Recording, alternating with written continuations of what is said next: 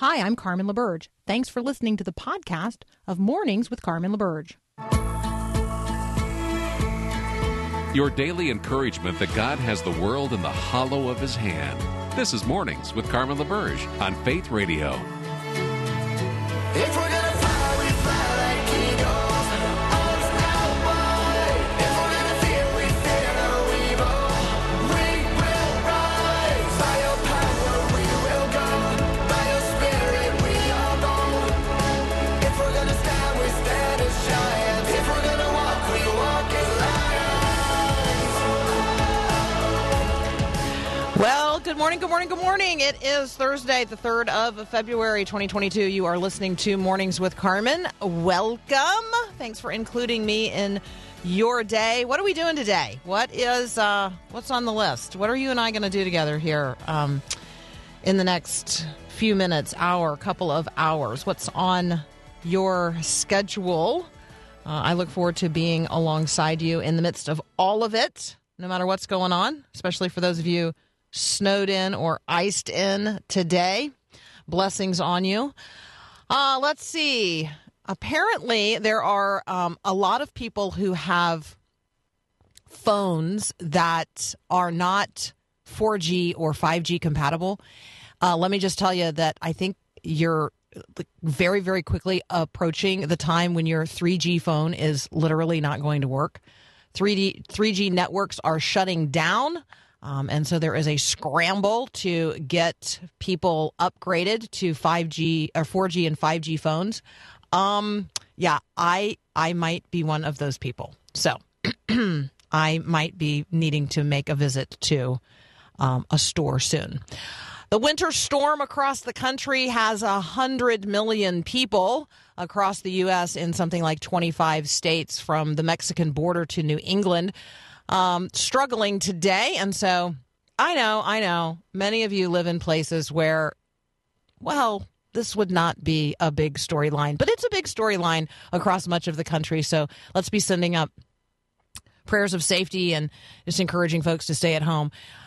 We have talked about what's going on at the Russian and Belarusian border with Ukraine. We are now, as the United States, sending troops to Poland, Germany, and Romania to bolster NATO countries in Eastern Europe as Russian troops amass along Ukraine's border in a way that sure does, from satellite pictures, look like the staging or the pre-staging for an invasion. And so we're going to prayerfully keep our eyes on what's going on there. We had talked about, actually months ago, we talked about the opening of the Olympics or sometime during the Olympics being the time that Vladimir Putin would take advantage of the world's attention being focused somewhere else and use that as, what he might view as an opportune time to invade Ukraine. And just as a reminder, that's tomorrow. All right, the U.S. debt has now crossed $30 trillion with a T dollars.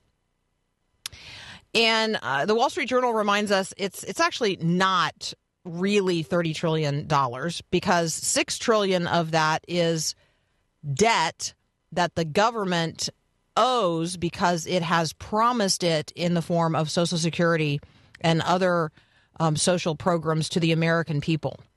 And so just so you know, the first part of the default on the $30 trillion will be the $6 trillion that is promised in Social Security and other benefits to Americans, because future politicians can simply refuse to make good on that debt first, because the default is going to have to come somewhere. $30 trillion in debt is not sustainable. We can't even pay what we owe in interest on the debt without, frankly, accruing more debt.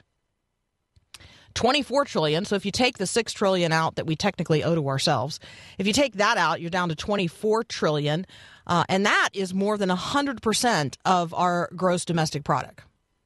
And so the only other times in U.S. history where we have indebted ourselves beyond 100% of GDP was during active war. Much of our debt is held by the Chinese or the Japanese, and they intend to be repaid.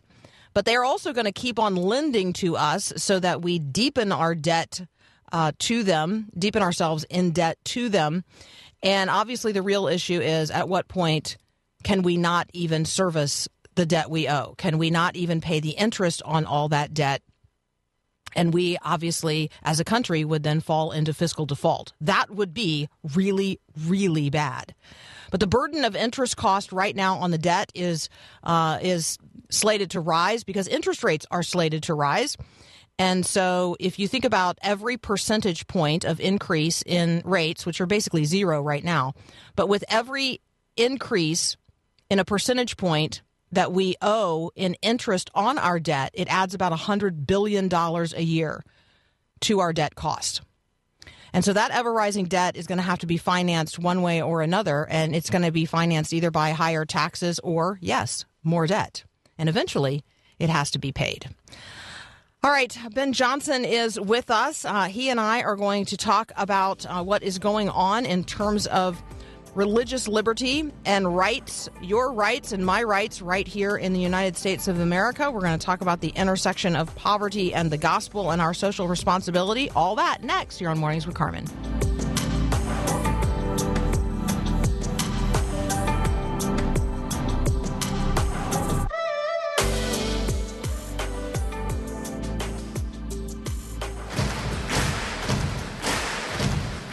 This is my right. Right given by God to live a free life, to live in freedom. Ben Johnson is back. Among other things, he's a media reporter at the Daily Wire. He also tweets at The Rights Writer, and he's a pastor. Hey, Ben, welcome back. Good morning, Carmen. Good to hear from you. So 2 texts this morning already on the text line. One, gee, what a cheery start to our Thursday. And then a note from some friends in, is it Audubon? Yeah, that's Audubon, Minnesota, yeah. Mm-hmm, where it's 27 below. The high today is going to be a -3, and there's a wind chill warning. And I'm thinking, yeah, there's a wind chill warning. Oh, honey, there's a warning to just not go outside at all. Yeah, that's what I have. That's prudent, yes. Yes. Okay, so greetings and good morning, favored one. What is happening? We haven't talked about Hong Kong in a while. What is happening there on the liberty front? Well, of course, when we talk about Hong Kong, we always have to go back to the fact that when it was turned over to China through an agreement that was struck by Margaret Thatcher back in the 80s, they agreed to turn it over in 1997, but the agreement was that Hong Kong would have its own system. It would maintain its liberties because it had been a British colony and it was used to the British way of life. And the Brits, for all of their faults, the fact that part of China was British, they would respect certain people's fundamental liberties, particularly when it came to the right to freedom of expression, political participation, things of that sort. And China respected that and said that they would maintain it. So it was one China, two systems. Over the last several years, and especially since 2020, they've passed a national security law, which is absolutely draconian, that essentially treats Hong Kong as though it is no different than mainland China. It allows for Chinese police to go in and arrest anyone who essentially says anything that questions the Chinese Communist Party. And if they step out of line, they can be deported to the mainland and tried in mainland Chinese courts under a totally different system of law, which, as we know, is definitely not the British common law. So they have been cracking down on, particularly the main dissident was a man named Jimmy Lai, who publishes a newspaper, or did, called Apple Daily. It was the #1 publication in the area because it took on China. And now he has been silenced. He's in prison. The publication has been shut down. Numerous other papers have closed their doors, or they have stopped criticizing China.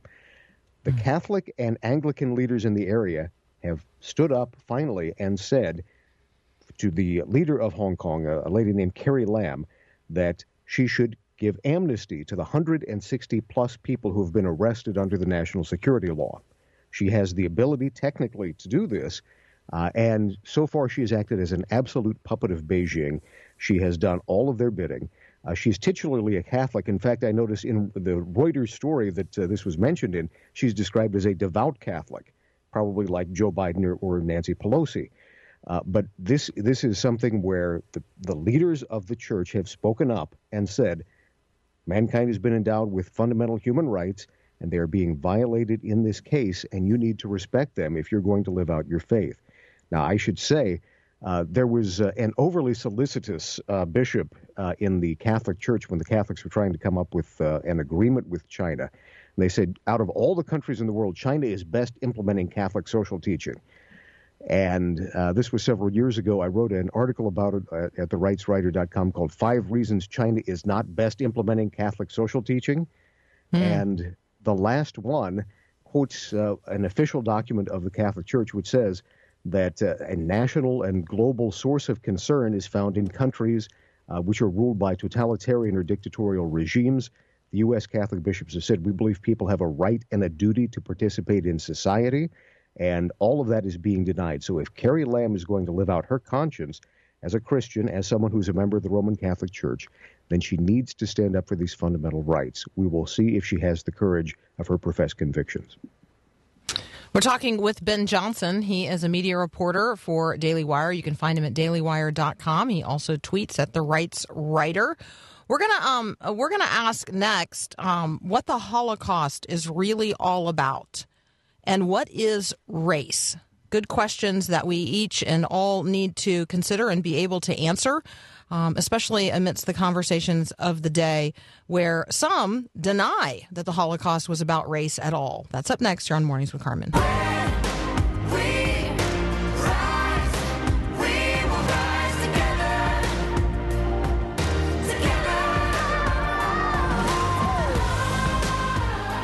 Well, good morning. Good morning again. If you are just tuning in, this is Mornings with Carmen. I'm Carmen LaBerge, talking with Ben Johnson, media reporter from the Daily Wire. Many of us have heard about the words spoken by Whoopi Goldberg denying on air that the Holocaust had anything to do with race. She's on a little break from the show, The View, where she is a regular host.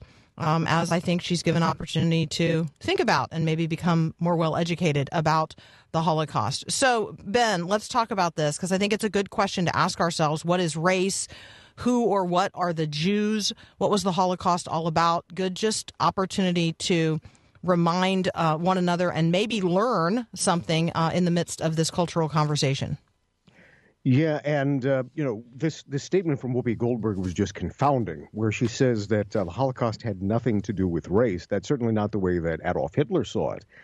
Race motivated everything about him. Anyone who read any of his twisted writings in Mein Kampf or anywhere else knows that he considered the entire world essentially an expression of your genes. And so for every human being, you were nothing more than the biological material that happens to be lurking in your DNA. There's no higher component. There's no way that your behavior can transcend that. Nothing you do can show that you're really a good neighbor, no matter how good a person you are or how much you help other people. If you're a racial alien, to use the kind of terminology that the Nazis used, then you are not a good German. One of the official points of the Nazi Party was, and forgive me for quoting it, but it's a quote, "Only someone of German blood, regardless of faith, can be a citizen, therefore no Jew can be a citizen." So that's the criteria they were using. Someone who is of Jewish ancestry is by definition not part of Germany, and those were the people they looked to exterminate. So the Holocaust was very much a racial matter in the minds of the Nazis. The idea was that German DNA was the perfect DNA, Jewish DNA was evil, and it was a war of one species in his mind, as sort of a Darwinian point of view, different groups of human beings warring to exterminate one another. So it was very much racially based in the mind of the architect of the Holocaust and the architect of Nazism himself. I think that one of the confusions that we all live with is the definition of race, especially in our current cultural moment where there are people who would argue that race is a social construct.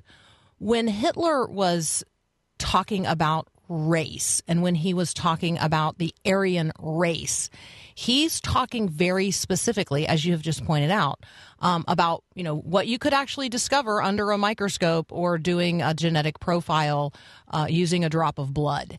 And I think that that's lost on a lot of people today in the conversation about race and therefore the conversation about the Holocaust. I'm not sure that everybody even understands that to be Jewish means you actually have in your maternal bloodline a Jew. Like Judaism is a race of people because of a bloodline. And I just not even sure that people understand that today. Well, that's true. Matter of fact, the Jewish priestly class, the Kohanim, there's a very specific chromosome that has been found, a very specific DNA marker that can mark people who are part of the Jewish priesthood. So there are ways that you can determine that kind of a background. But, of course, where you really get into complications is that the Jewish community itself has arguments over who is Jewish and who is not. Obviously, not everyone who is Jewish practices Judaism. In the United States, it's very much a minority who would be considered observant Jews in terms of the 613 laws of the Torah. But there are people who are Jewish ethnically, people who are Jewish culturally, and people who are Jewish religiously. And by the way, one of the things that may have been lost, and frankly, I have not heard this discussed much elsewhere, is the fact that Whoopi Goldberg is Jewish.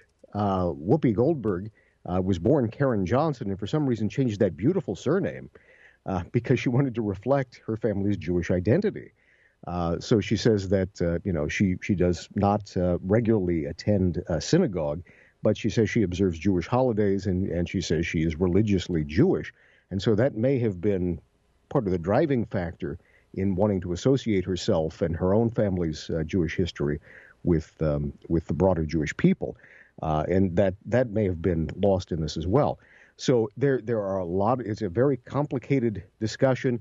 The Jewish people haven't solved it despite hundreds of years of discussing it.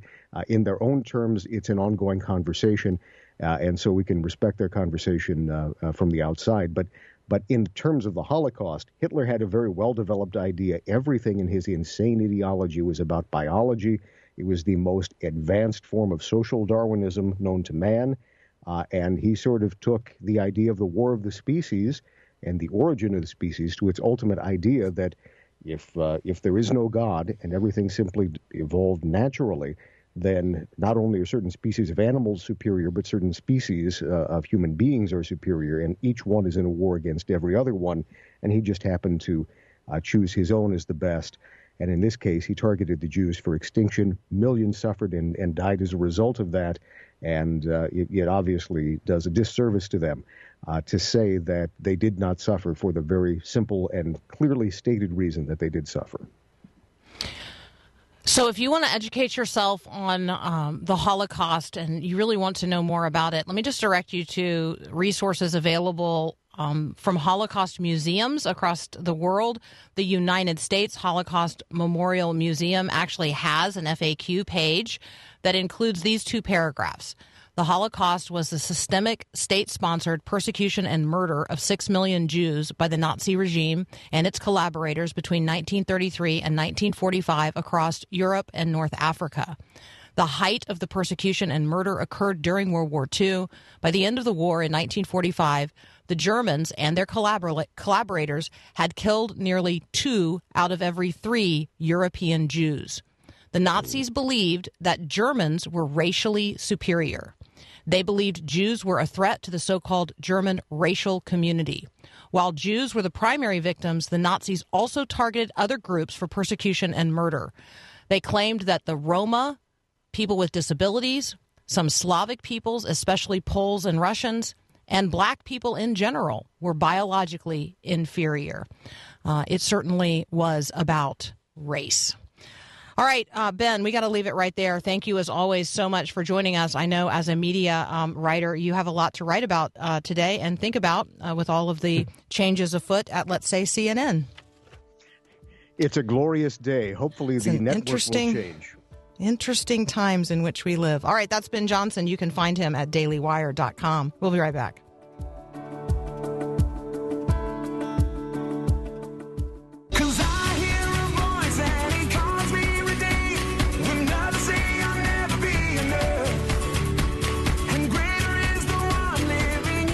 All right, it is the 3rd of February, so we are in the 3rd chapter of the book of Acts. I hope you are reading the book of Acts with us as we're reading through the Bible together here at Faith Radio. If you haven't signed up yet, you can certainly still do so, myfaithradio.com, reading through the Bible. Acts chapter 3 today.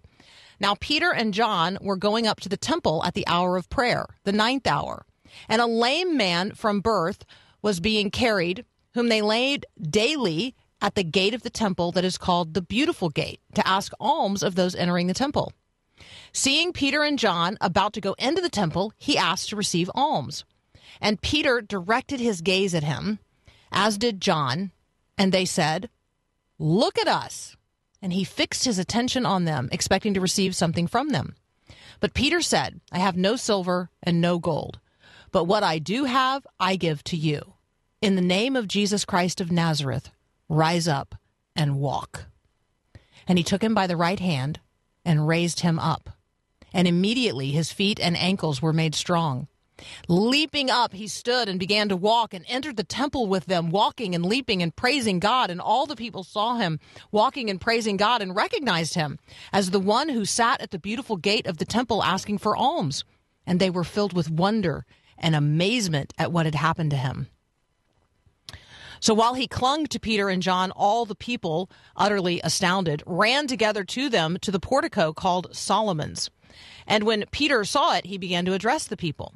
And so then it goes on, and Peter preaches what we have as the second sermon here in the book of Acts, the first sermon in Acts chapter 2, this second sermon in Acts chapter 3. And in it, Peter is inviting them to come to Jesus. That Jesus is the one who has fulfilled the prophecies that they know from the Old Testament. And he says, repent, turn back. Your sins are blotted out. Times of refreshing can come upon you in the presence of the Lord. And so there is an opportunity to turn to the one in whose name we are saved, by whose grace we are saved, by whose wounds we are healed. And his name is Jesus. Maybe you've never considered that. Maybe you feel like a lame beggar, dragging yourself or being hauled every day just to the edge of hope. That's where this man sat every single day, outside the door called the Beautiful Gate of the temple, outside of the fellowship of God's people, outside of what he understood to be God's blessing. And what he really needed wasn't money. And what he really needed, frankly, wasn't even physical healing. What he really needed was the forgiveness of his sins, was to come by faith to Christ. But God gave it all to him. Physical healing in the name of Jesus. Now, why would God do that? Well, if we think back to the healing of the paralytic that his friends, brought him to Jesus and lowered him down through the roof. You'll remember that story. And Jesus says to the man, your sins are forgiven. And then he says, but so that you will understand that I have the power to forgive sins, stand up and walk. So the physical healings that happen are absolutely a grace and a blessing to those who receive them, but they're a testimony and a witness to everyone else. So read Acts chapter 3 today. Consider the ways in which the Holy Spirit worked through his people in the first days of the church and how the Holy Spirit wants to work through you today to advance the gospel. We'll be right back. Walking and leaping and praising God. Walking and leaping and praising God in the name of Jesus Christ of Nazareth. Rise up and walk. All the world starts changing when the church starts praying. Strongholds start to break.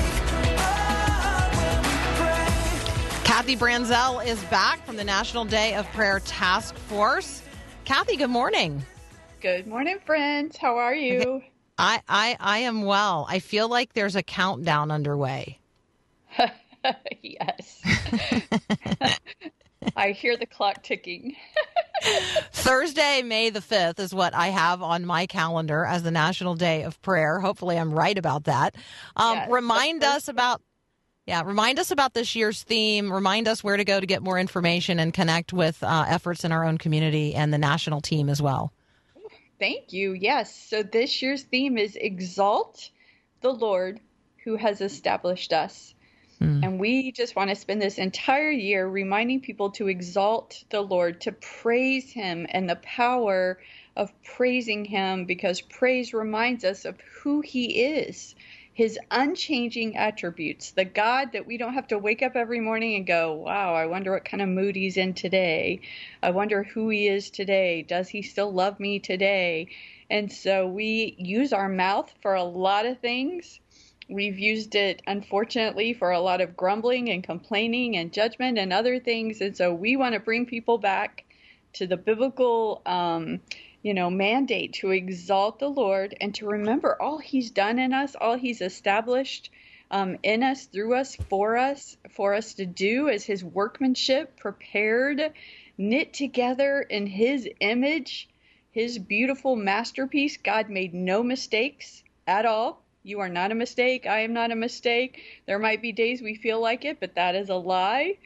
And we are his workmanship, made for his good works. He's already prepared. And so he's established it, and we just have the faith to walk in it. And that is our theme for the first Thursday of May, as is the law every year, for the president to call a day of prayer for the nation. And you can find out more. You can connect with your state coordinators. You can start seeing in a couple of months where events are going to take place in your area. Or if you're going to host an event, please put it on our event finder. And you can find all of this at nationaldayofprayer.org. Yeah, I love that if you go there right now, nationaldayofprayer.org, like one of the things that you can find out is, well, who is my state or territory coordinator? And you can start praying for them today. Like, right, there are 60 state and territory coordinators. There's 8 national area leaders. There are tens of thousands of coordinators across the country. Yes. And God. so let's be praying. Obviously we're praying for you, Kathy, but let's be praying for all of the other people in this extraordinary effort that we expect the National Day of Prayer to take place every year. We expect these events to happen.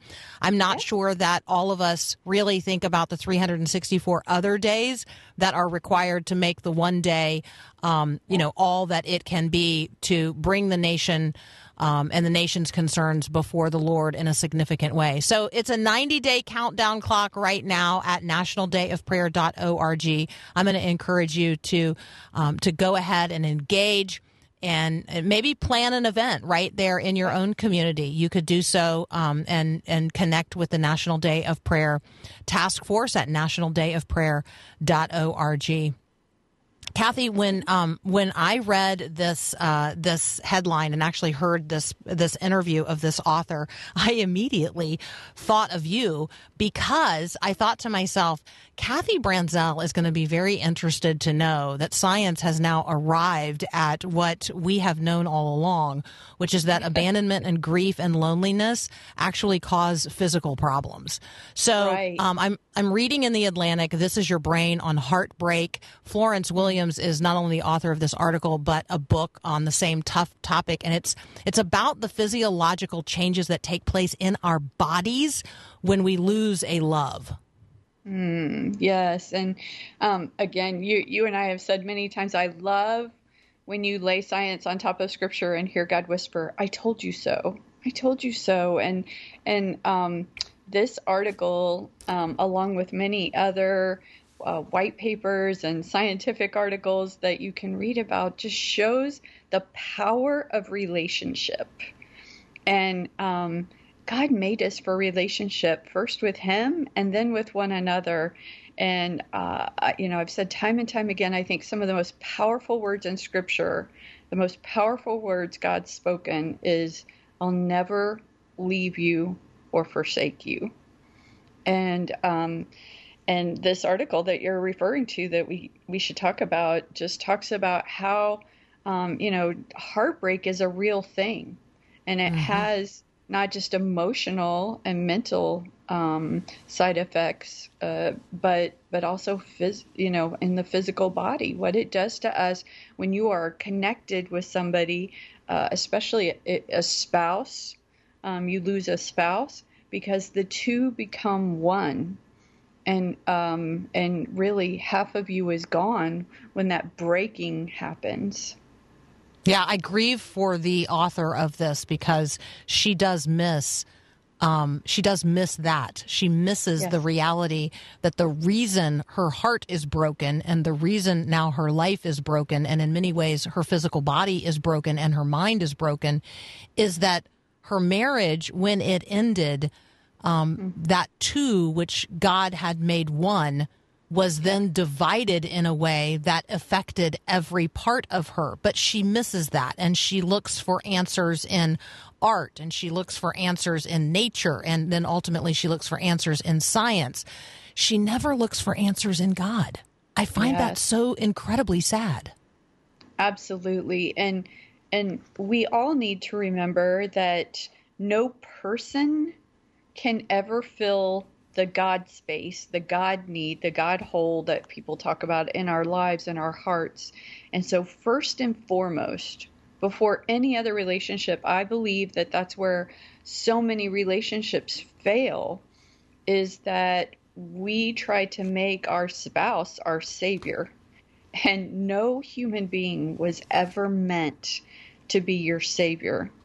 Partner, helper, all those words that are used in Scripture, but God and God alone is your first and foremost relationship. And so that's the relationship that we need to build and have a firm foundation on, and build every other relationship in and through. And so it's heartbreaking, pun intended, that's not her first go-to in this pain, because God calls us to cast our cares on him. God calls us to seek ye first the kingdom of God, to come to him, all who are weary and heavy laden. God calls the hurting. God calls the broken, because he is the great healer. And so that's the first and foremost relationship that we need to pay great attention, daily attention to, and build our other relationships out of. So Florence Williams is an author. They describe her as a science author. Her latest book is Heartbreak, a personal and scientific journey. She's also the author of a book called The Nature Fix. And when her husband of some 25 years, with whom she'd been in a relationship for her entire adult life, left her, her heart was literally broken. She became physically sick. And then she actually sought to heal herself through the Nature Fix, which she had already written about. And come to find out, that didn't work. She just got sicker. So we're going to continue this conversation, because what this piece in the Atlantic, what the conversation on NPR, and what the book that Florence Williams wrote entitled Heartbreak, what it misses is the reality of God. And the reality of how God made us to be in relationship, and why we get sick when our relationships fail. We're talking with Kathy Branzell, and we're going to continue this conversation in just a moment. You're listening to Mornings with Carmen.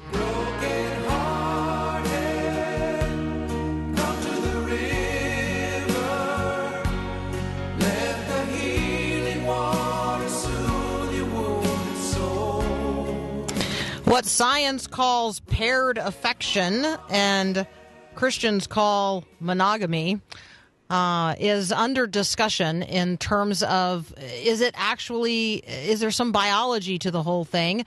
Is it something you can study based on what physically happens to people when they lose a spouse, when they lose a long-term life partner?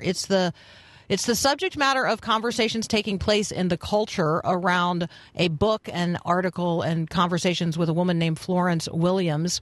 And so I thought talking about it today with Kathy Branzell would be helpful, because Kathy has thought a lot about the brain and why it works the way it works, in addition to heading up the National Task Force for the National Day of Prayer.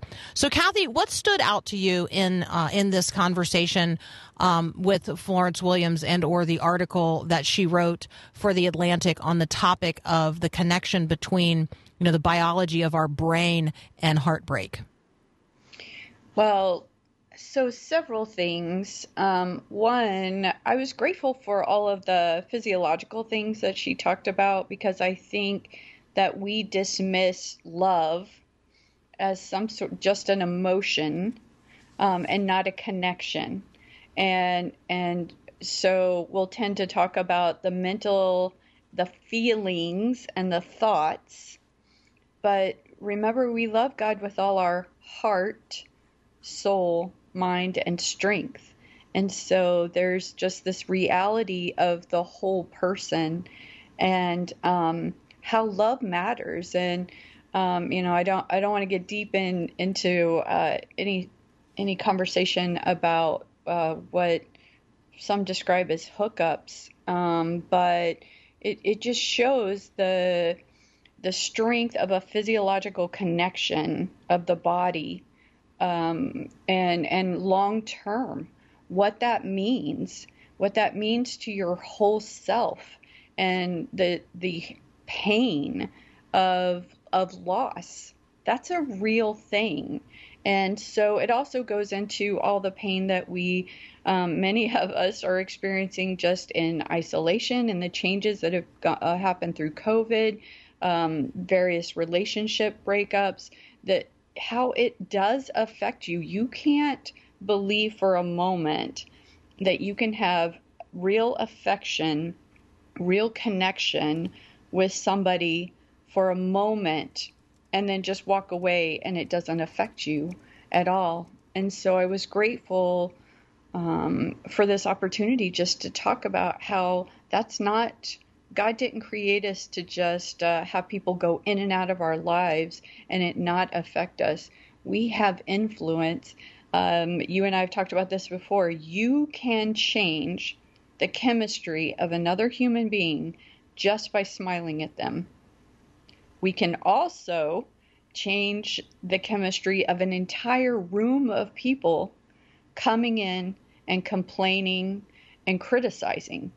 We actually change that chemistry of cortisol and epinephrine and fear, and we can bring that into a room, or we can bring in all what they call the feel good, hormones, and we change the chemistry milkshake of other human beings just by being in their lives, just by aligning our brains and our heartbeats in the way that we do things, think things. I liked that part of the article too, if you want to talk about that, how our minds aligned after we spend time with people.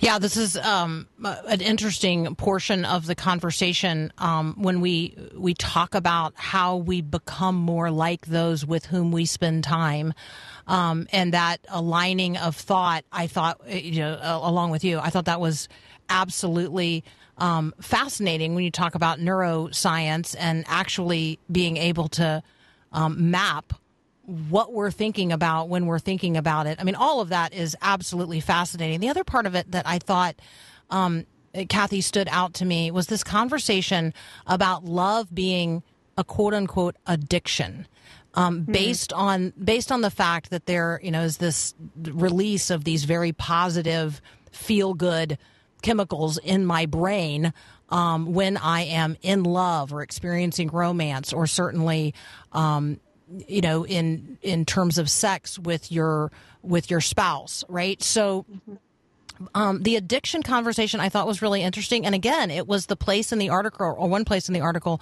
where I felt like, well, God's just utterly missing here. It's not that love is an addiction so much as God gave us this great gift of a dopamine rush when we're being who we're called to be in the way he's called us to be it. Right, absolutely, and I would say he knit us together. It's almost a requirement of life, because true love. We love all kinds of things. I love coffee. I love ice cream. I love, that movie, whatever. But true love, especially agape love, that God loves you unconditionally. Take it all back to, you're never going to know true love until you know the love of God.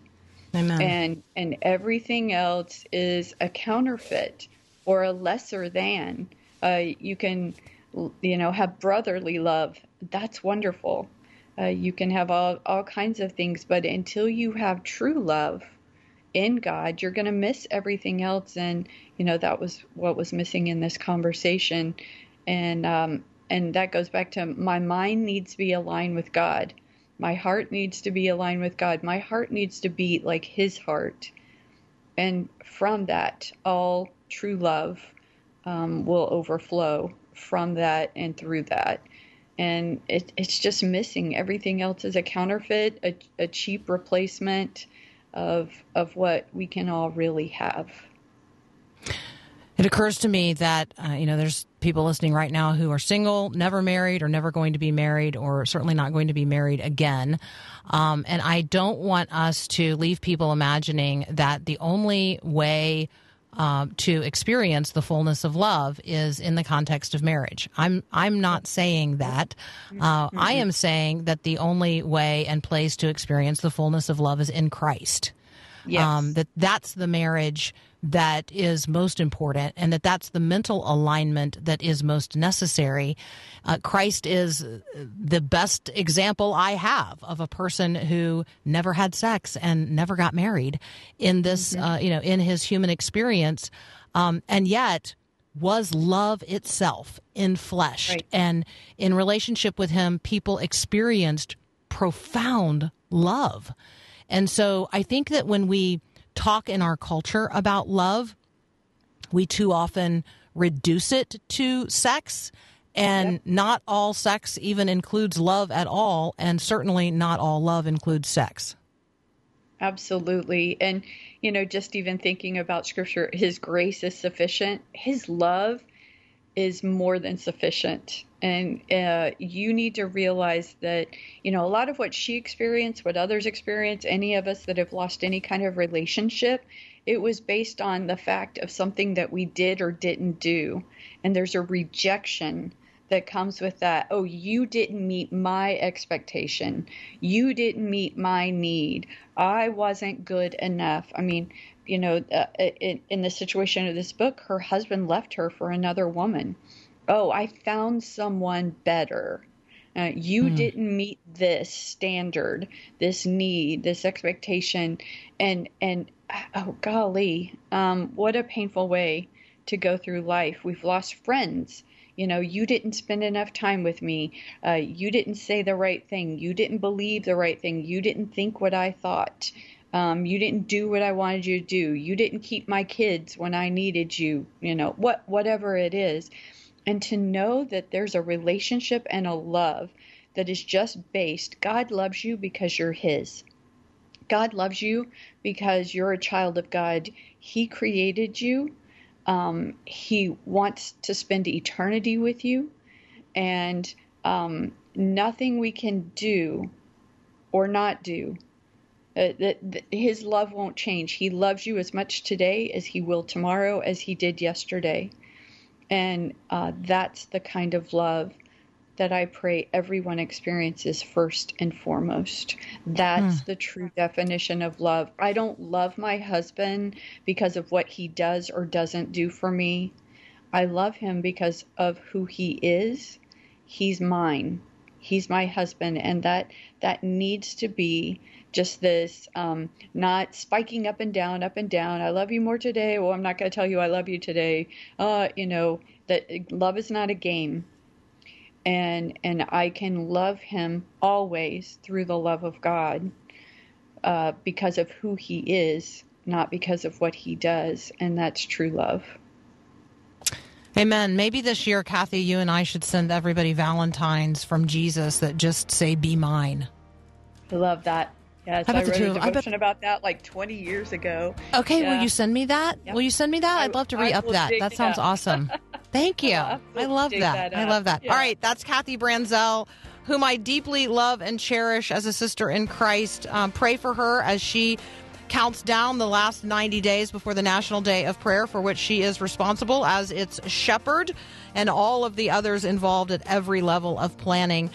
Kathy, as always, thank you so much for joining us. Hey, you're listening to Mornings with Carmen. We're going to be right back. So let's see. It is almost 8 a.m. on the East Coast, which means that in 30 minutes, the National Prayer Breakfast is going to begin at the U.S. Capitol Visitor Center Auditorium. I want to lift that up as a prayer concern for each and every one of us today. Let us be praying for the President and Vice President and others attending the National Prayer Breakfast. Those who are sponsoring it intend this year for it to be reset. With Carmen LaBerge from Faith Radio. If you haven't, you can subscribe to automatically receive the podcast through iTunes or the Google Play Music app. That way, you never miss an episode. It's also available anytime at myfaithradio.com.